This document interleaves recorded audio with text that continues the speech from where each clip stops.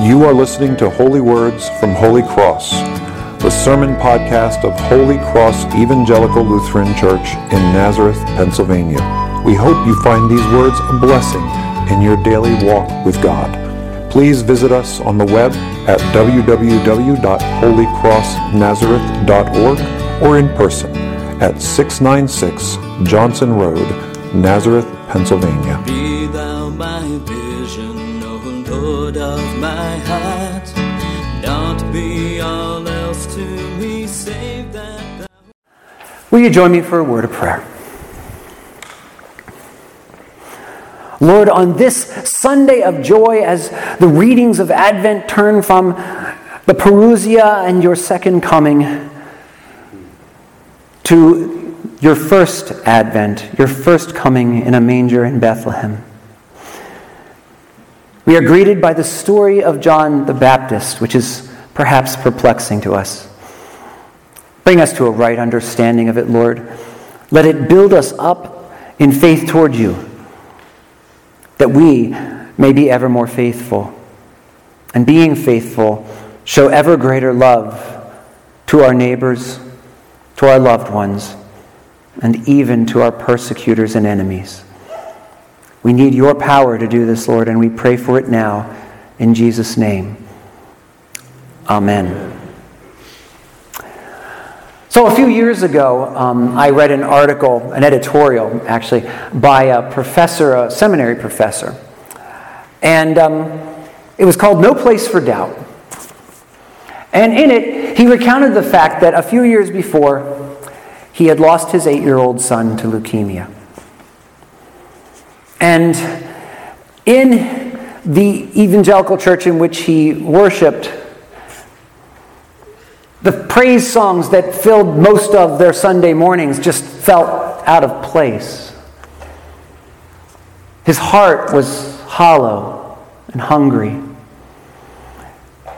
And he felt an incredible need to go someplace where it wasn't all, in his words, happy, clappy music, where he could express what was going on in his heart, and that there was a distance between his head and his heart for the first time in his adult life.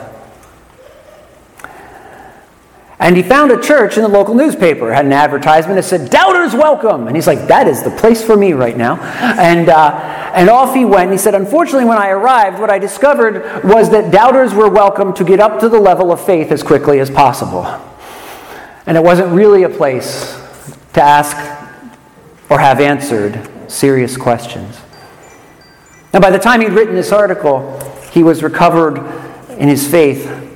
But he recounted deeply, and with great pain, obviously, the distance between his head and his heart in that dark season, where the truths he had been not only trained in, but it was his responsibility and his job to go in and teach future pastors, to go out and teach their congregations about the love of God and the providence of God and the joy that can be found in the Lord through Jesus Christ. He still believed them maybe up here, but there was a huge distance between what he was feeling in his heart. This is similar to John the Baptist in today's reading. Ever since I read that editorial, when I come around to this reading of Scripture, I think of it. Because here's John the Baptist. He's been out there. He has a commission from God. He's out there preaching boldly and strongly.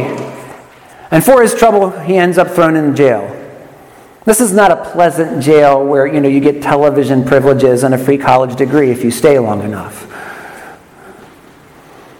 And in fact, we know how the story's going to go. Pretty soon he's going to get his head handed to him on a plate, quite literally. And in this moment of great trial and crisis, he says, is this really the one? I mean, this is my cousin, after all. It's not in Scripture, but I've always imagined my cousins, and if one of them got exalted to it, after all the family, reunions and things we did, I thought to myself, he just got this, are you really the one we've been waiting for? Or are we waiting for another? Did I do all this for nothing? He expresses his doubt through his disciples, who he sends off to take the message to Jesus. Turns out doubt is a normal part of the walk of faith. Something that Christian colleges are starting to get wise to, finally.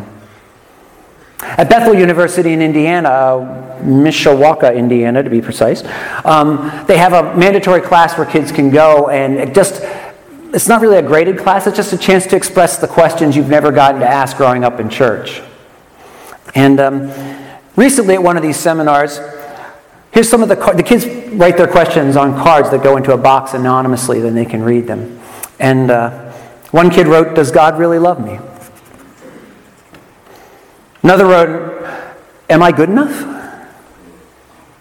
3 wrote, "Can a loving God really send unbelievers to hell?" 6 wrote, "Why does God answer some prayers and not others?" 12 wrote, "Is Christianity the only way?" 20 wrote, "Is God really real?" Sociologists love to study churches, and they love to study students. So there's a woman named Jennifer Carter, who's now assistant professor of leadership at Southeastern University in Lakeland, Florida. She grew up in church and went to youth group and did all the churchy things, and then she went to a Christian college, and she experienced doubts which she wasn't able to give voice to until she ended up going to Azusa Pacific University in California for her graduate work. She's very interested in this topic of how kids lose their faith or deconstruct, if you follow the YouTube terminology these days. And so she started just looking at it and asking questions. She asked questions of over 14,000 college students at 136 universities. And what she found shouldn't surprise us. She found that kids who go off to secular universities start having a crisis of faith immediately their freshman year. But by their junior year, they're pretty well stabilized and know where they stand on things. Kids who go to Christian colleges, on the other hand, tend to start out really strong, but by their junior year, they're a complete mess. And the reason for the difference between the two experiences is that in the secular university, the kids feel empowered to ask their questions. Now, sometimes it's in an unhealthy environment where someone's got an agenda for their life that isn't necessarily the best thing for them. But in a healthy situation, they go to the professor who's the atheist or agnostic on Tuesday morning, and they go to the youth ministry or the college ministry on Thursday night, and they're listening to different perspectives. They can air their questions and come around to a resolution of their doubt. Kids in the Christian college don't feel they can express those doubts because the church is uncomfortable with doubt. Isn't the church's job to promote faith? But here's the thing. In biblical terms, the opposite of faith is not doubt. The opposite of faith is unfaith. It's an actual word in the New Testament, which we don't translate well because we don't have it in English. It's unfaith. Unfaith is the persistent posture of saying, no matter what evidence I see, I will not let God be God. I will not let him be Lord over my life. Unfaith is the posture of Satan in Milton's Paradise Lost when he says, it's better to rule in hell than serve in heaven. Doubt, on the other hand, is a crisis. It's finding the limits of the faith we have and realizing they don't serve us beyond that limit. So we need to rethink in order to grow. In fact, what Jennifer Carter says after doing her study, she said, crisis is a precursor to growth. We can see that in life generally. And think across your life and you know this to be true. The crises have given birth to greater growth in your life. She says we can see that in life generally, but in faith especially.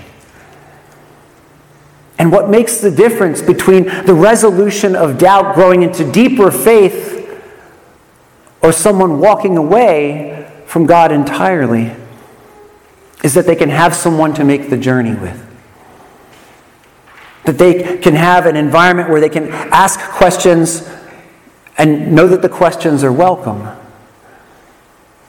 But hear other people's perspectives, other people who love them and care for them and want the best for them. Maybe get introduced to resources they didn't know existed. And it's fascinating. It's fascinating that some universities are starting to get smart about this. Jesus avers for us in today's reading that wisdom is known by her children, meaning, in another context, he talks about knowing a tree by its fruit. And some of these schools are getting wise to this. They're trying to create, to use the current terminology, safe spaces for the kids to open up and share their doubts. In fact, here's what Laurel Bunker, who's the vice president of Christian formation at a different Bethel University in Minnesota, says. She says, "We know the cycle that students experience. We don't fear the struggle. What we're more concerned with is when students struggle in silence." An open environment at home where our youth can express their doubts and seek constructive answers to them, and a school environment where they can do the same. A peer group where they can do the same. This is the environment in which deep, rich faith that can meet the challenges of life grows. As one crisis after another, it grows beyond the bounds it already had. And as fascinating is that Jesus knows this. Not that we should be surprised. But when John's disciples come expressing John's doubts, does Jesus rush to reassure them as your average pastor? No. Let me give you 1,000 answers, so you can be sure you know what you believe. No, we don't want to. No, he doesn't do that. He just lets them stand around and watch for a while. And he heals. He casts out demons. He gives sight to the blind. And then he looks at those disciples of John and says, "Go back and tell John what you've seen." And what they've seen is Jesus living out the prophecy from Isaiah that he read in his first public act of ministry following his baptism. You're seeing that prophecy of Isaiah that the lame shall walk and the sight shall be given to the blind and the poor shall have good news preached to them. You're seeing all of that played out in front of them. And then he says, "Go tell John." The encouragement of Jesus is come and see. Come and investigate. Come get your doubts answered. And the beauty of being a traditional Christian is that that's exactly what we can still do today. Do you know that scientists the world over are coming around to the conclusion, just based on science, that God must have something to do with what's going on in this? I encourage you to go pick up a copy of Stephen Meyer's The Return of the God Hypothesis if you want to see this. Anthony Flew, one of the most eloquent defenders of atheism from a philosophical standpoint in his 80s, finally said, after a lifetime of promoting and arguing just vociferously with people of faith, in his 80s came around and said, "You know what? The evidence from science is too great. There has to be a God." It takes a courageous man to rebuff his entire life's work. But he wasn't a man of unfaith. He was a man of doubt who hadn't had his doubting questions answered yet. The professor who lost his son in that editorial lamented that he really wanted someone to walk through his season of doubt with him as he found the answers he needed to find. The Lord has given us to one another to take that journey together. We won't all of us be doubting at the same moment.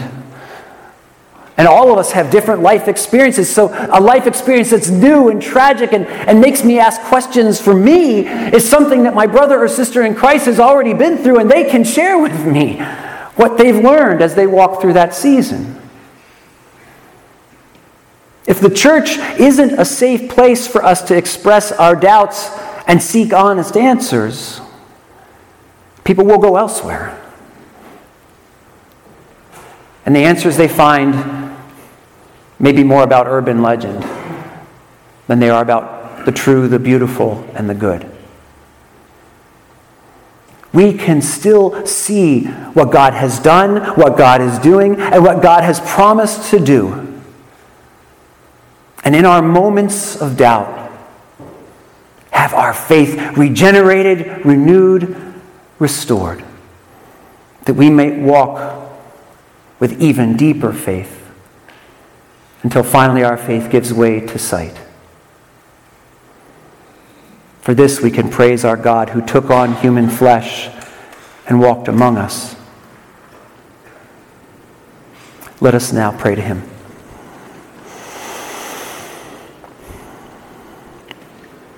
Gracious Lord Jesus,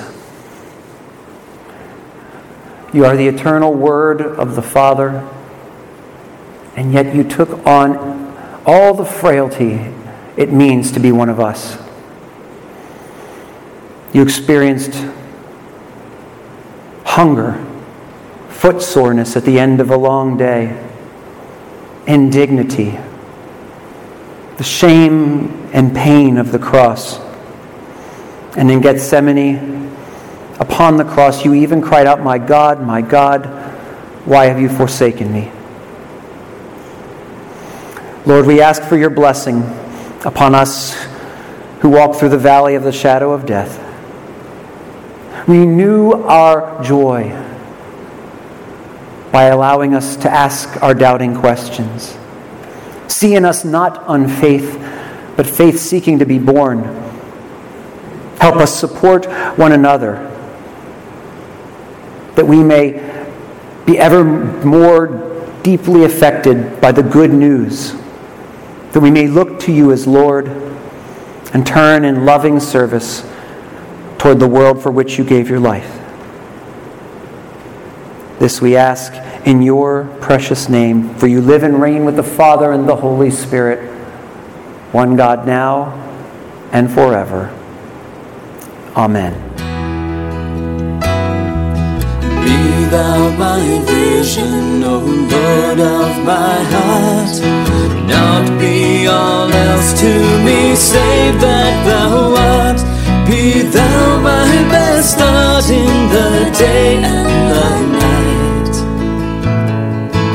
Waking or sleeping, thy presence my light.